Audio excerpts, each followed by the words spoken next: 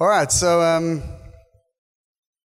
I love it that I suck at planning. Just for those of you who don't know, like I'm not the world's best strategist, planner, organized Excel spreadsheet kind of guy, and that's a good thing because God has always got an agenda, and He always comes and sort of gets way ahead of me, which I really love. And like this morning, I didn't plan. I couldn't have, and yet He came and did something incredible. And in a sense, I couldn't ask for a better platform to actually start what I want to share on this morning than that. And so what I wanted to do a bit, Brooklyn, I love you. I love this church plant. I love every single one of you guys. You are like treasure and precious to me. And what I love is just this journey we've been on together. It's just God has been so alive and been doing so many beautiful things.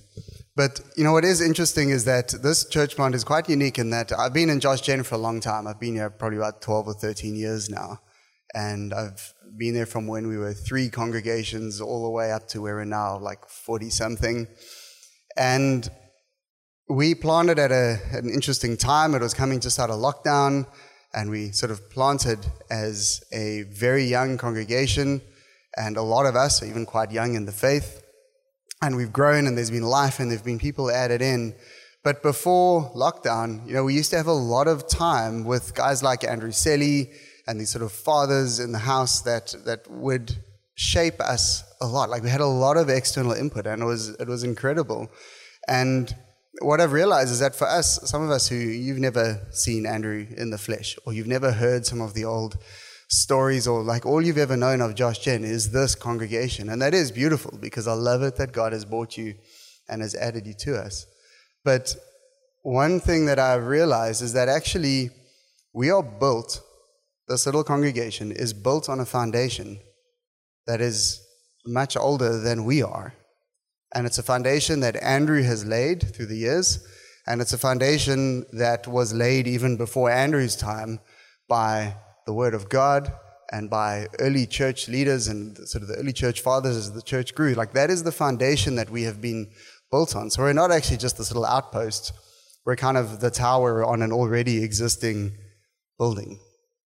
And I felt like, the church is a building. We're busy building something here in Brooklyn, but it might be really good to actually just go back and look at some of the foundations that we are built on as a congregation for us, but then also as a wider, what is the foundation that we have built on as a church through, the apostolic and guys like Andrew. And so just a quick little recap of where we've been as a local little Brooklyn congregation. We planted, and for what felt like a very long time, we were just camped on this thing of the Father's heart. Like, who is God? He is our Father. He loves us.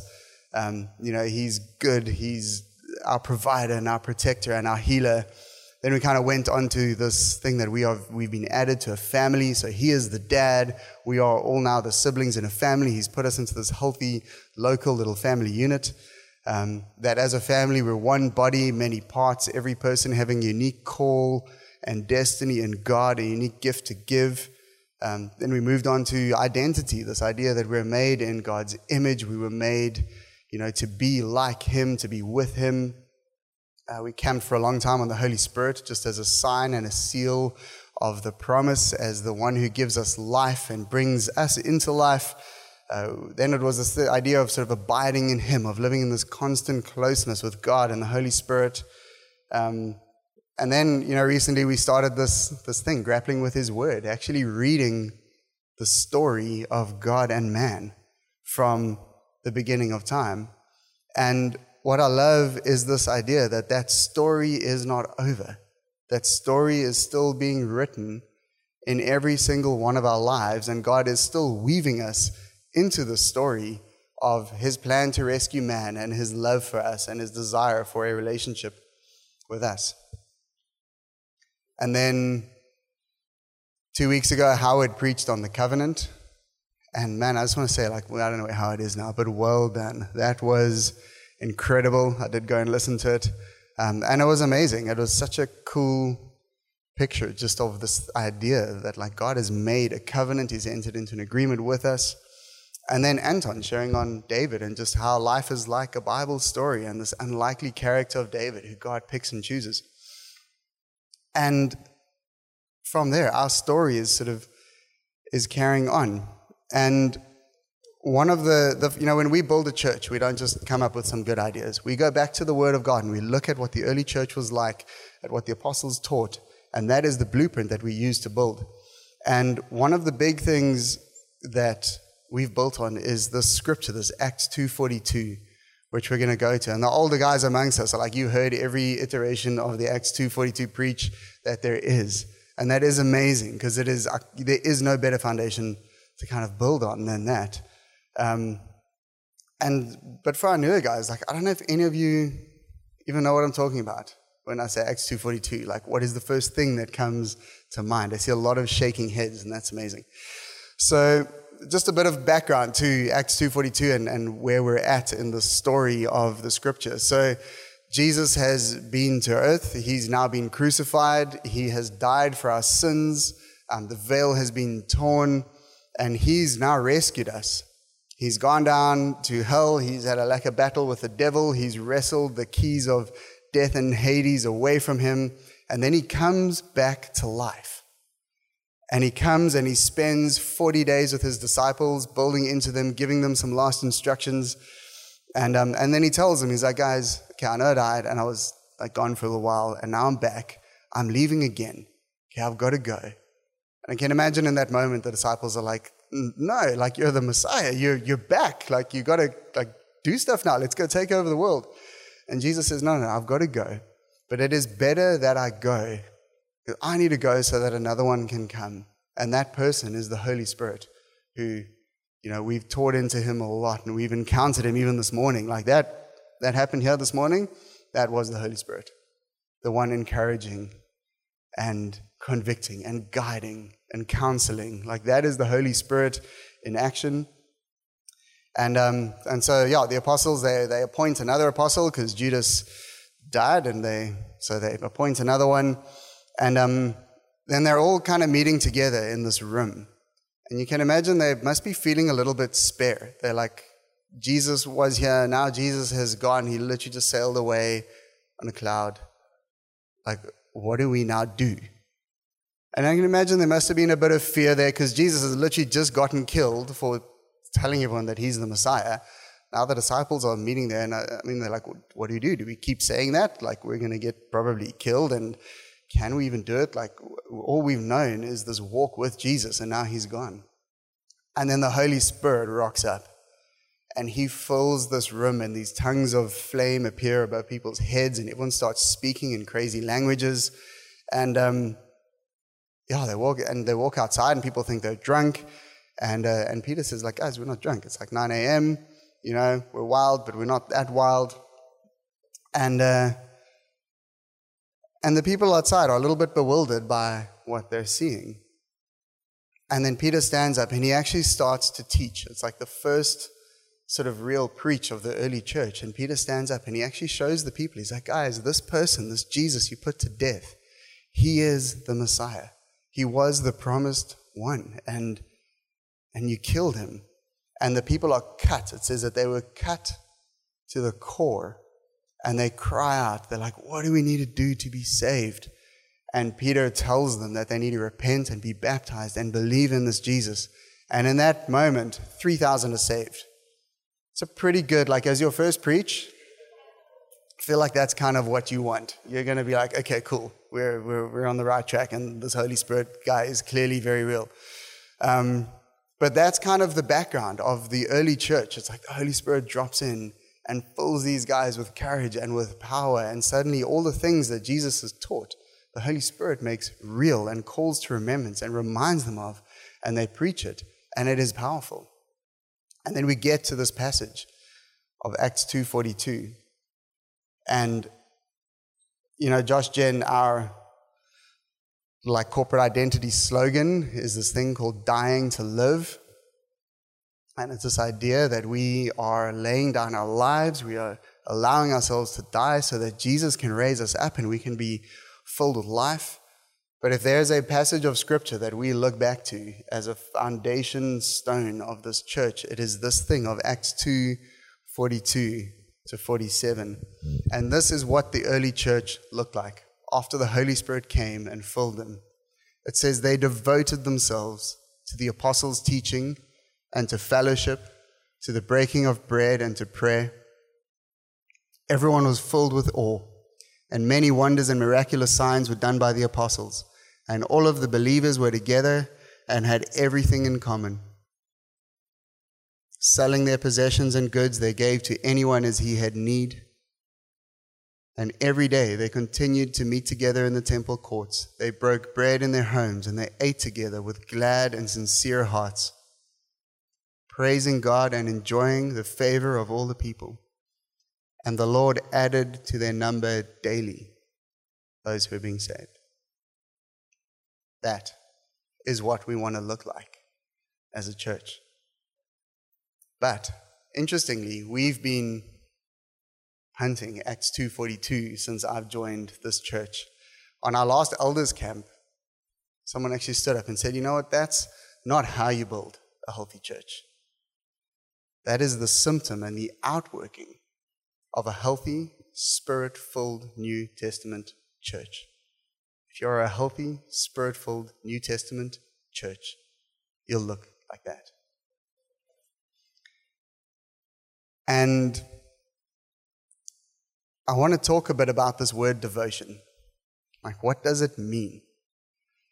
And before I even start, I want you to know that I am not preaching at you in this. I am preaching to me because, man, I've got to bring myself back to this all the time. And, devotion is interesting. Devotion is so many definitions, and it encompasses so many things. And, like I'm a devoted husband to my wife. That means many things. It means I'm there, that I love her, that I serve her, that I love and serve her only. I've like one woman that I've given my heart and my life and my body and my affections to. There's this exclusivity to devotion. But I can be exclusive to her without being devoted to her. I can be very committed to her in that I come home every day and I'm there by 5:15 and I, don't go out with the boys. I'm home with my wife and, I'm there. But I can do that without being devoted. I can attend her. I can be around her. I can, do all the things that she wants me to do because it's easy and, if I do them, things will be a lot smoother. But that's not necessarily devotion. The thing is, though, that out of devotion to her, I am committed to her, and I am exclusive to her, and I am with her, and I attend her. But they're not the same thing. And Christine gave me an epic line last night, which I'm going to use, and it's that devotion and religion look the same from the outside. They really do. They do all the same things. But the heart, what's behind it, is very, very different. And so, a definition for devotion. So these are the top 3 on Google. It's the act of dedicating something to a cause, enterprise, or activity. It's the fact or state of being ardently dedicated and loyal. But this is my favorite one. It's the act of placing someone or something above one's own preferences, desires, and priorities. Dying to live. You first, then me. But it's not just an external action, it's a condition of the heart. And so, before we dive into devotion, I want to backtrack 2 weeks quickly. Howard's preach on the covenant. Okay, I want to quickly ask you guys a little trick question. See who's got the answer here. Blood is thicker than water. What does it mean? Anyone? Give me an answer. Family before others. Okay. Can I tell you that quote is wrong? I love learning new things. Okay, I mostly love learning that the thing I think I know is wrong. So the full quote, that full little proverb, is that the blood of the covenant is thicker than the water of the womb. So what that means is that the commitment I make to you carries more weight than the fact that I was born from the same mother as someone else. It means the exact opposite of what you think it means. So if you're here, right, and you've joined us, you are in a covenantal relationship with us. That means that the blood of the covenant we have entered into is thicker than the water of the womb. You are closer as a brother to me than my own flesh and blood. Okay? It's good. Andre, I see some tears there, bro. I'm liking it. But you know, it was so sad. This week in COM, we were all chatting about like what we learned this week. And one of the girls shared, she said this thing, like, I learned this week that those who say they're your family are often not. And I sat there and I was so sad because I know what that feels like. Like I've been there. But another part of me was like, you know what? The beautiful truth of it is that the blood of the covenant you've made with us, the fact that you're part of our family, that means more than any external family. And so if you are here, you are blood to me. Okay? If you have joined to us, you are blood to me. You are family to me. 1 week back, Anton preached on David. And how life is like a Bible story, and it is. We are still being written into the story. And I love the story of David because he was the super marginalized, overlooked, like runt of the litter. No one ever thought he should be there. If anyone should have had a cause for inadequacy, like we spoke about this morning, it was David. Like he wasn't even called to the meetings. He was the little skippy who had to take lunch to his brothers while they were all fighting battles. He was really, like, he was the overlooked guy. And we all love that story because there's something that resonates with us. And we're like, yeah, you know, and then he became king. And like, it's such a cool, like, redemption story. And that's the beauty of hindsight. I love those stories because you look back and you're like, yeah, that's amazing. I wonder how David felt in those moments. Do you think he saw the promise and call of God on his life? Like a prophet had come and told him, I would have been like, if someone tells me that I'm going to be like king in front of all my family, I'm going to be like, you all better start respecting me around here. Okay, and yet that doesn't happen. Everyone's like, okay, whatever, dude, go take lunch to your brothers. And the beauty of hindsight is that we can see how the whole story works out. But how many of you sitting here, you're like, yeah, I actually don't know if I'm called. I don't know if God's got any real purpose for me in this family. And you're part of this family. Like, if I need to hit that covenant thing again, I will. But if you've joined us, you're a part of the family. And every part of the family has got a role and a purpose and something to fulfill. It's one body with many parts. Imagine having like a body with a thumb and then your thumb just doesn't rock up one day. Okay, like it doesn't help you very much if it's not actually a part of you. And so even know this, like the story of David, looking back, like we see how he was plugged in and what the purposes of God were for him. There's going to come a day when you will look back on your life and you will see the purposes of God in your life. And that there was one is the important fact. Okay, so when we start talking about this thing of Acts 2:42, know that you have got a purpose and a role and weight, and that you're a part of us as blood, as family. And so I want to dive into this thing of devotion, but I'm so scared. We love like getting stuff done. We love being successful at what we do. So I'm going to talk about devotion. And the thing I don't want you to do is just start doing stuff so that it looks like you are devoted. I'm not this morning after a tick the box, follow the script, do the thing I'm asking you to do. That's religion. And one of the big prophetic words over this congregation when we planted was that we were going to bring dead religion back to life. And I love it because we're pretty much in one of the most religious settings I think you could get as a venue. And so commitment is not devotion. Attendance is not devotion. It's not external action. It's a condition of the heart that then causes something to come out of you. And there's a lot of things we do quite deliberately. We very deliberately push this thing that they are not the worship team. They are the gifted worship leader facilitators. We are the worship team. I am not Josh Gen Brooklyn. Really? I'm not. In fact, if I read the Word of God correctly, I'm the lowest. Yeah. I should have the lowest position. I'm here to actually serve you. And so I have a big surprise, revelation for you. You are the church. You are Josh Gen Brooklyn.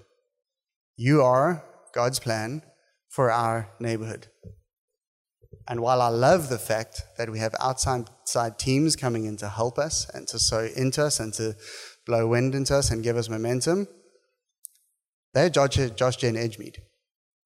That is where they are called and planted and where they have their purpose.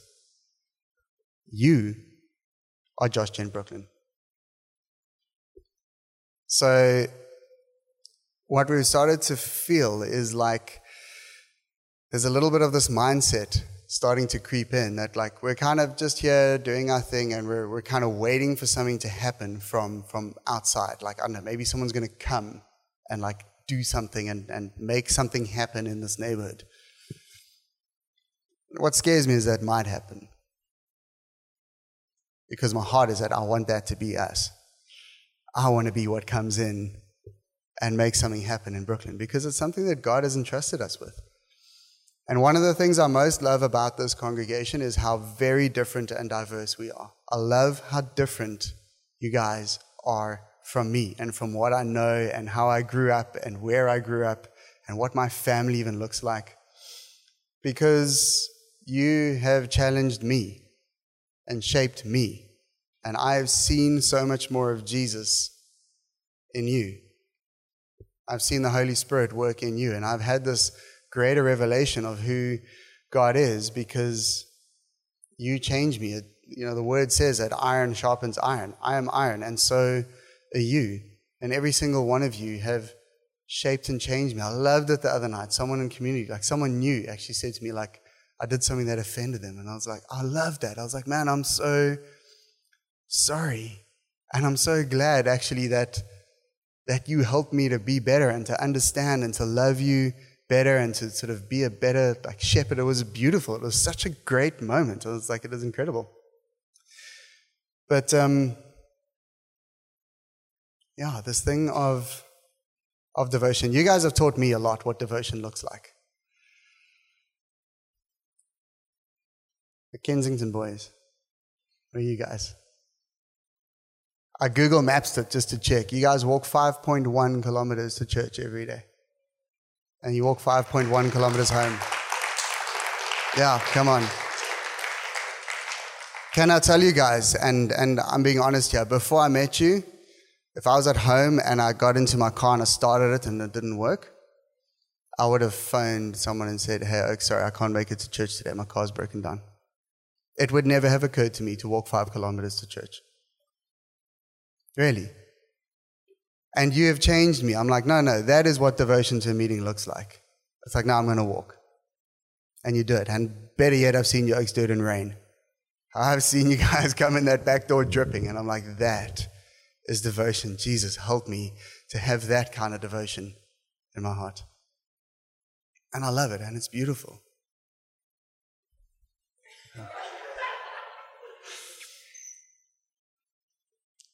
But you know what I love is that you are holding this meeting above your own preferences and your own desires and your own priorities.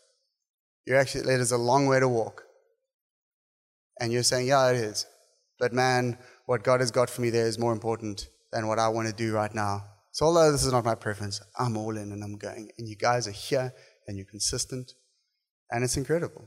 And like, to me, like you have changed me. And I think you've blessed the heart of Jesus. Well done. But that's what devotion looks like. You know? And so as a body, you are teaching me about devotion.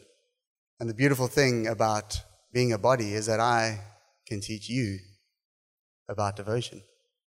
Because you have strengths and an ability to do this in a beautiful way, in ways that I don't. And I too have got ways to dive and teach into this devotion thing that maybe you don't have. And so some of the things I wanted to just jump into on this idea of devotion is, are you devoted to the apostles' teaching? So that's what the early church looked like. They were devoted to the teaching of the apostles. So you know what that means? It means that as Andrew sets doctrine in this church, and as he delegates authority down to me to teach and to train you, are you devoting yourself to it? In that you are listening to it. You are committing to it. You are allowing it to shape and change you above maybe even what your own preferences, priorities, or desires are. Or your cultures, or your backgrounds, or your languages. Are you allowing it to actually change and shape you as something that supersedes maybe what you feel?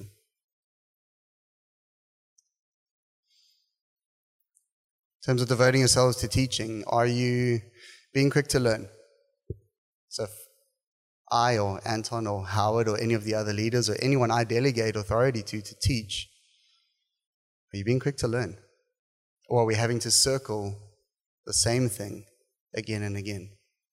And that's in terms of doctrine, the Word of God, but also as a family, as culture, as how we build and what we're building.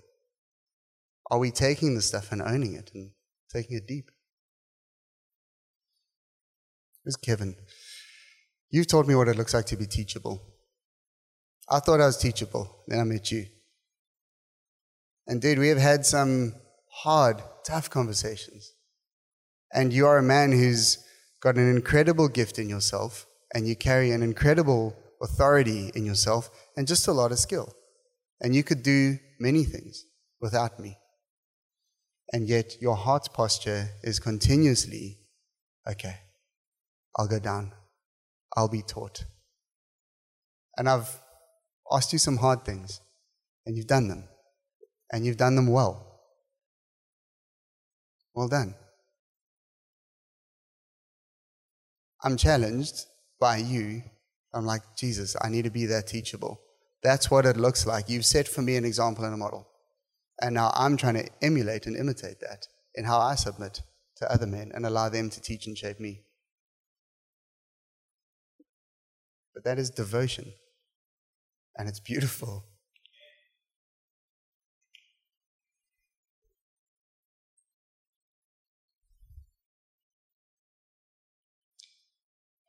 So some of the little things on devotion that I want to just hit on this morning. And please, as I say this, I've just listed 2 instances where you guys have massively shaped and changed my revelation on this thing. And I want to invite you, I'm telling you now to keep doing this. I am not up here in this kind of perfect, unassailable position. If I was, I'd stand up there on the wooden fort where no one can reach me. But guys, I too am a disciple. I too am someone learning to follow Jesus and being shaped by him. And I want to actually say to you, I'm opening myself up now to you. If you think I need to change or be corrected, or there's something I'm doing badly or could just do better, please come and tell me. I loved it when someone did it to me on Wednesday. I was like, yes, I see it. As she said, as this person, I saw it. I was like, oh yeah, flip, I did that. That's actually bad. I need to do that better. And I loved it. And I'm inviting you now to do it. We'll see who's about to stand up there. I love it, bro.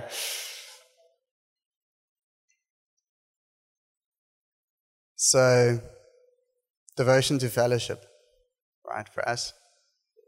You guys will walk 5.1 Ks to be here, and that's incredible. And man, we've never wanted to build this religious mindset of just be here by 9 otherwise, But where we can we be here on time? And when we can't, out of consideration to the fellowship and to the family and to the fact that actually we love each other and we're looking out for each other and we all want to be here, let me know when you can't. Don't just not pitch.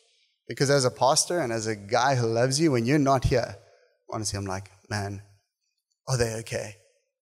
What happened? Are you all right? Because I know your hearts are so dedicated and that you love being here, like my first thought is, man, is everyone okay?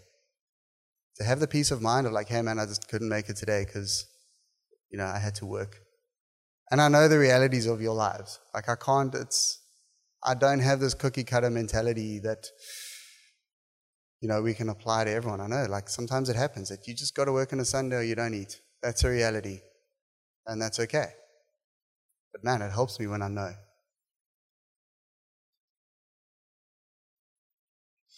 You guys have taught me what a glad and sincere heart looks like. Let me tell you, the Brooklyn and Kensington guys, me with the life I have, I look at your capacity for joy and I want to get on my knees and say, Jesus, I'm a brat. Because I am. Because the kind of stuff I stress about, the kind of things that can rob me of joy, is what most of your lives look like, often. And yet, you are so full of joy, so full of wonder at who Jesus is, so full of love, so quick just to be involved and like full of life. And let me tell you, if I faced what many of you face, I would probably just be this depressed, weeping wreck a lot of the time because, I don't know. I've never had to face a lot of that stuff. And so you have taught me what devotion to joy and to like sincere and earnest fellowship looks like. And it is beautiful, man. Can I teach you what devotion in worship looks like? That same joy you feel in the face of hardship, apply that hard attitude when you're worshiping God. Because let me tell you, and I'll set myself out here as an example, right? You will always see me at front, and I'm always worshiping hard. Okay. I'm going to shock you a little bit here. I don't always feel like it. Okay, there are many mornings where I get here, and I don't know why, but I just don't sleep on Sunday nights, and I'm usually awake from like 3 o'clock, because for some reason, the Lord just likes to do that to me. And I'm often feeling like a bit tired, and, weekends can be busy, but man, I get you, and I know who Jesus is. I remember Sila's favorite phrase of mine, I was a skabenga. I was such a wreck of a human being. Like my life was trash, guys, and I wasn't much better. And the Lord rescued me, man, and He healed me, and He's done an incredible work in me, and now I live like a beautiful life that I should not even nearly have.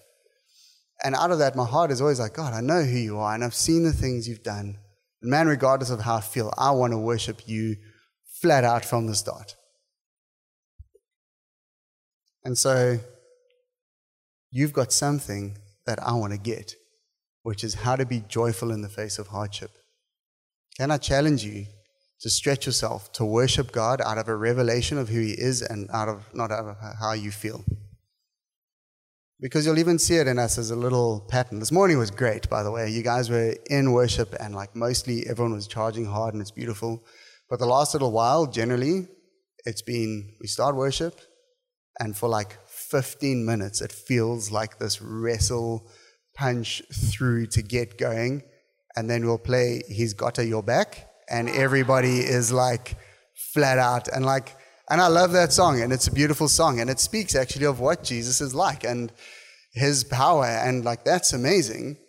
But could we hold that knowledge in our hearts and worship from that position and not wait for the song to come up on the screen before doing it? Is that okay? Like I'm not trying to like come down on anyone here. I'm trying to challenge us that maybe we are committed but not devoted. Maybe we're attending but aren't devoted. And I feel like this is what the church looked like. Out of their devotion, there was awe, there was wonder, there were signs performed by the apostles. The believers were together, having everything in common, breaking bread, eating together with glad and sincere hearts. Man, I want us to look like that.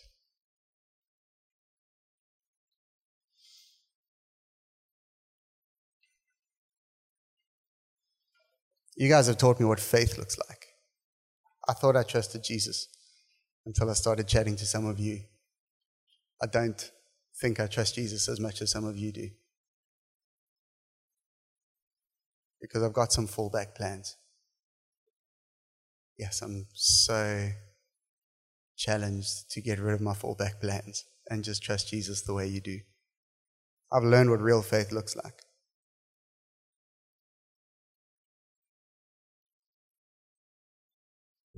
Can I teach you what devotion to prayer looks like?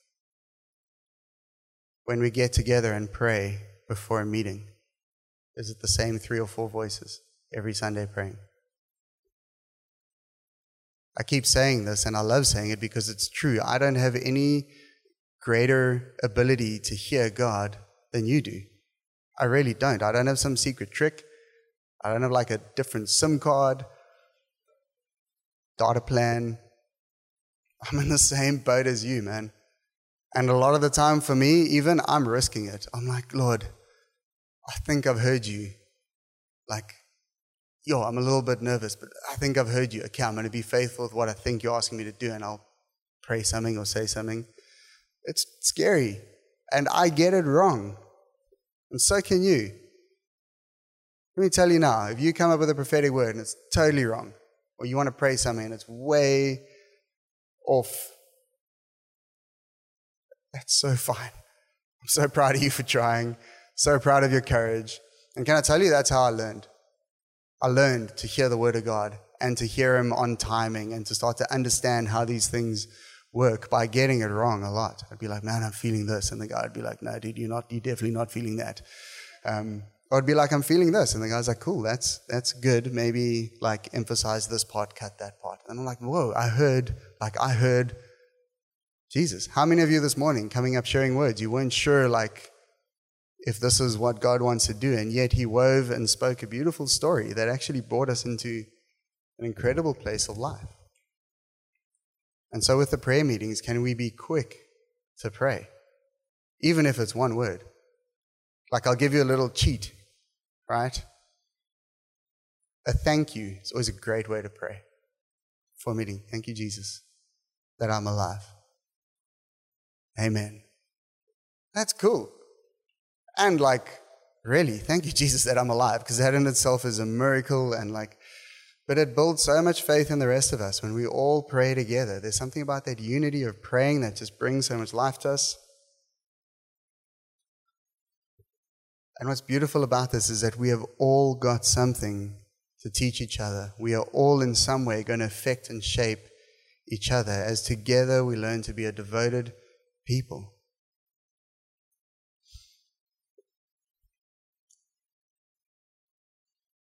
The best of all is that out of all of that,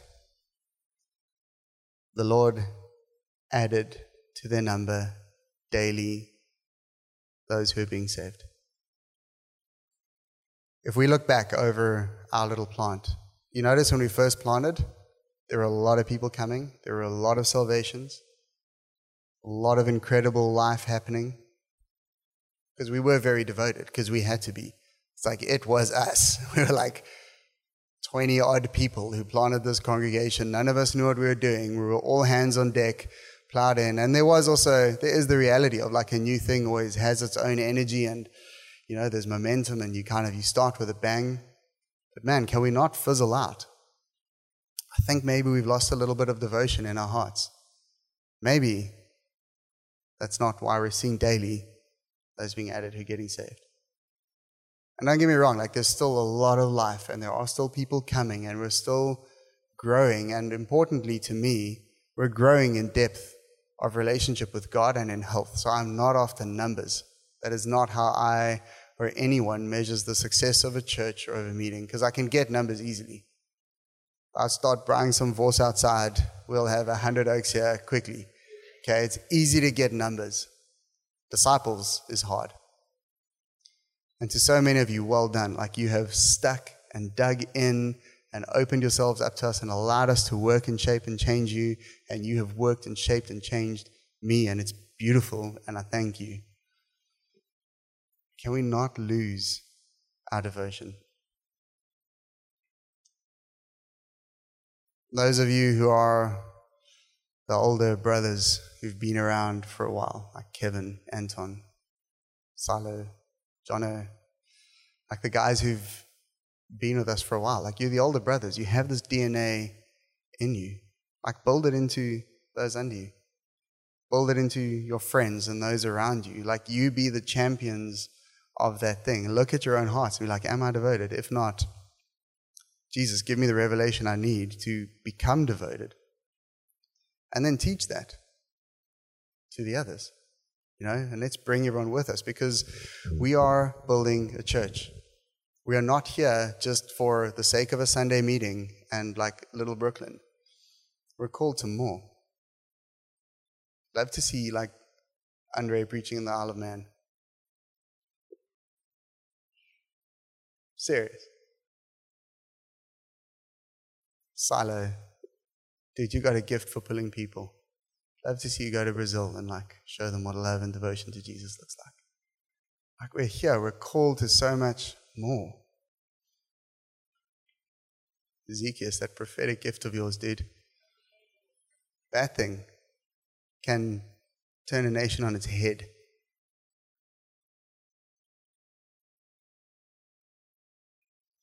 But I feel like before we can move into that, we've got to get past this. It's like we can't graduate into more until we've been faithful with what we do have.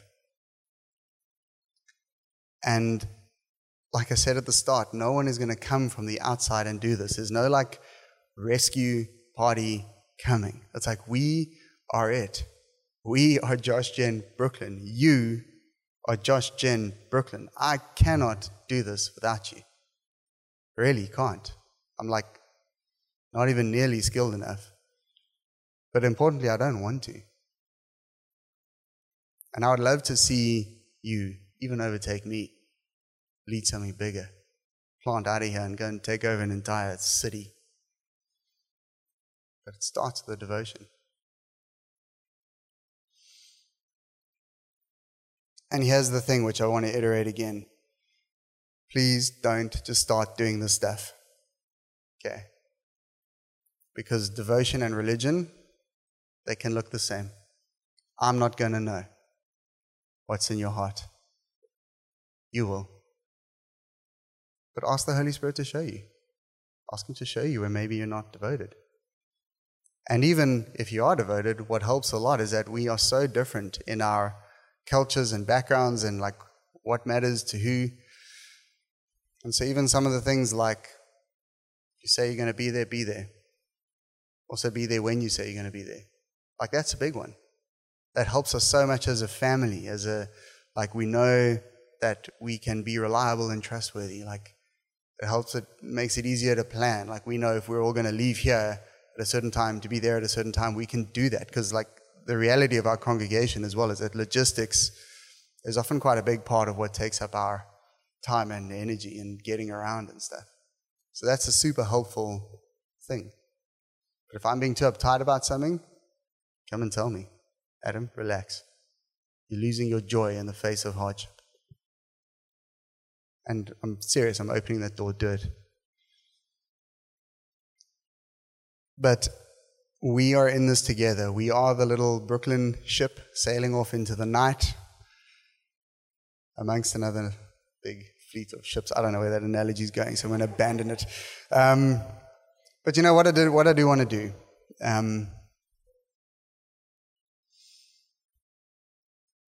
I feel like we need to respond. But here's the thing. Please don't just stand up because everyone else is standing up. Please don't stand up because you think I'm watching you. Because actually devotion is pretty serious. When I tell my wife I'm devoted to her, that means something. And it creates an expectation in her that I have to fulfill. As I said, you can stand up, and it can either be religion or it can be devotion. I won't know. But Jesus will. And so,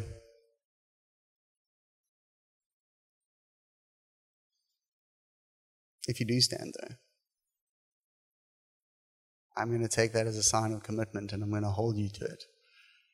And when we do this, guys, if you're part of this, be prepared to be corrected. If you're part of this congregation, as I am prepared to be corrected, and I am often. There are a lot of guys who talk to me, and I love it. Guys often come up to me and be like, bro, that was so great, but that one thing wasn't the best. I love that, man, because I'm not special. So please keep doing it. I'm opening myself up to correction by you guys. But know that if you commit to this, if you are cutting covenant with us on this, that I'll hold you to it, as you can hold me to it. And if I ever help us or lead us to start not looking like this, like Acts 2:42, you come to me and you tell me, because I don't want to miss this. So if you want to do this, if you want to become a devoted people and posture your hearts in a position of devotion to the apostles' teaching, to fellowship, to this family, to the breaking of bread, to prayer, take a moment and close your eyes, and between you and God, you decide if this is something you actually want to give yourself to. And if you do, actually just want to feel like we need to maybe let the weight of this even settle a bit, and just take a few minutes and decide in your heart if you even can commit to this.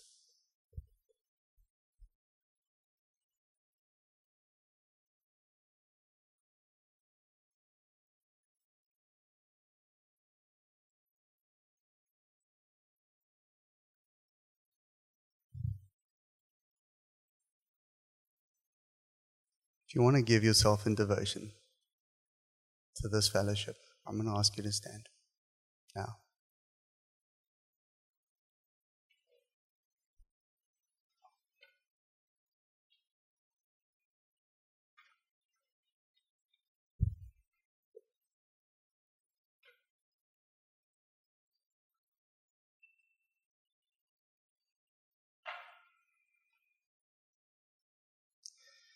Yeah, Holy Spirit, we don't know how even to do this. And even as I've preached this morning, I'm aware that in my heart there are parts of me that are not fully devoted. And I don't quite know how to get in there and change them. Yeah, Holy Spirit, I pray that you would come and would work in me and in us and in our hearts. You even show us the parts of ourselves that are not devoted to the things that are important to you. To the parts of ourselves that we are not giving over, Jesus, to the things that we are holding in higher priority to you, where our preferences or attitudes or cultures or circumstances carry more weight than what you're asking us to do. Come and show us that stuff, Jesus. And then just help us to change. Even as we repent of it now, Lord, would you come and just help us to change and to walk into life in these areas, to die in these areas and allow your life to come in and raise them up again.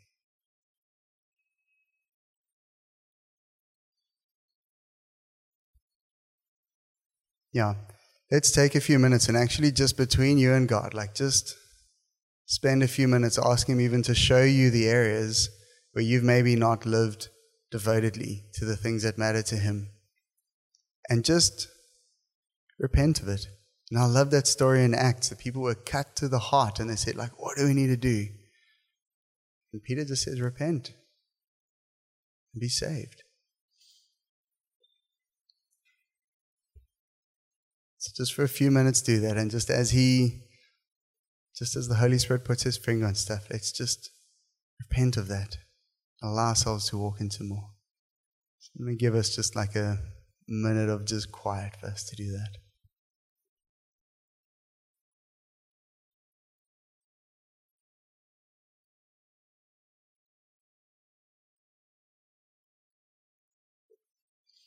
Yeah, thank you, Lord, for your kindness to us, even to convict us and correct us.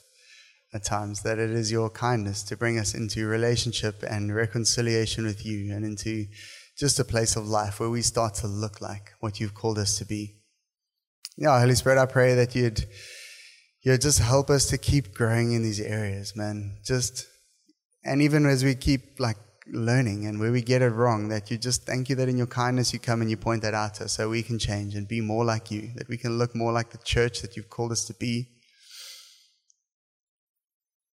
Yeah, thank you, Lord, that this is not condemnation. This is not a heavy. This is not like that we suck at anything. This is that, man, we are called to something and that you want to see us get there. And this is how we do it.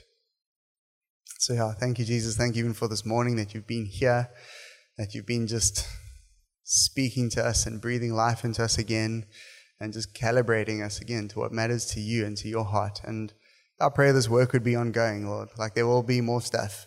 Sure there will. And as it comes up, Lord, that you'd help us to deal with it. That as a body, you'd even guard our unity.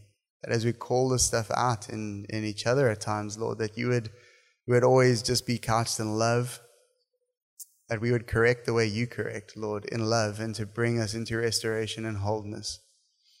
Pray you'd guard us against offense, Jesus. Guard us against disunity.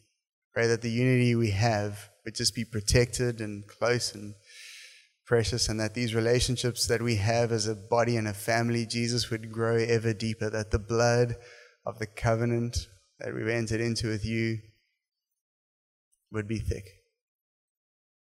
Yeah. Thank you, Lord. Thank you just for your love. Love you, Jesus. Amen. So guys, maybe just a few practical handles going forward for us that would be cool. And again, this is not like law or religion, but it is a very special time to get together and pray before the service. I want to say that is not a must. Okay, I'm not putting that out there as a law or directive statement, but if you would like to, we do pray before the service, and it's very, very special time, and also kind of gives you the inside track onto what God's going to do. So, great little cheat there. I think communication is something as a family we need to work on a lot better. So, just that thing of when we can't be at places, to let people know when we're running late. Let's let each other know, just out of love and respect for each other. Even the lifts stuff. Let's try and plan ahead, work ahead, help each other, chat to each other. Yeah, man, if there are areas and stuff where you see we need to do better, change, please. This door's wide open. Okay. And if you're feeling bruised, that is not the heart this morning. That is not the intention at all. If you are, please come talk to me. This was not at all about trying to lay down regulations or anything. This is we are called to much life. And so if I have hurt you, please come and talk to me, man. It's really not my heart. Yeah, other than that, if you guys have ideas and input and stuff on how we do this better, where we can grow, please come, man. Awesome. Love you guys.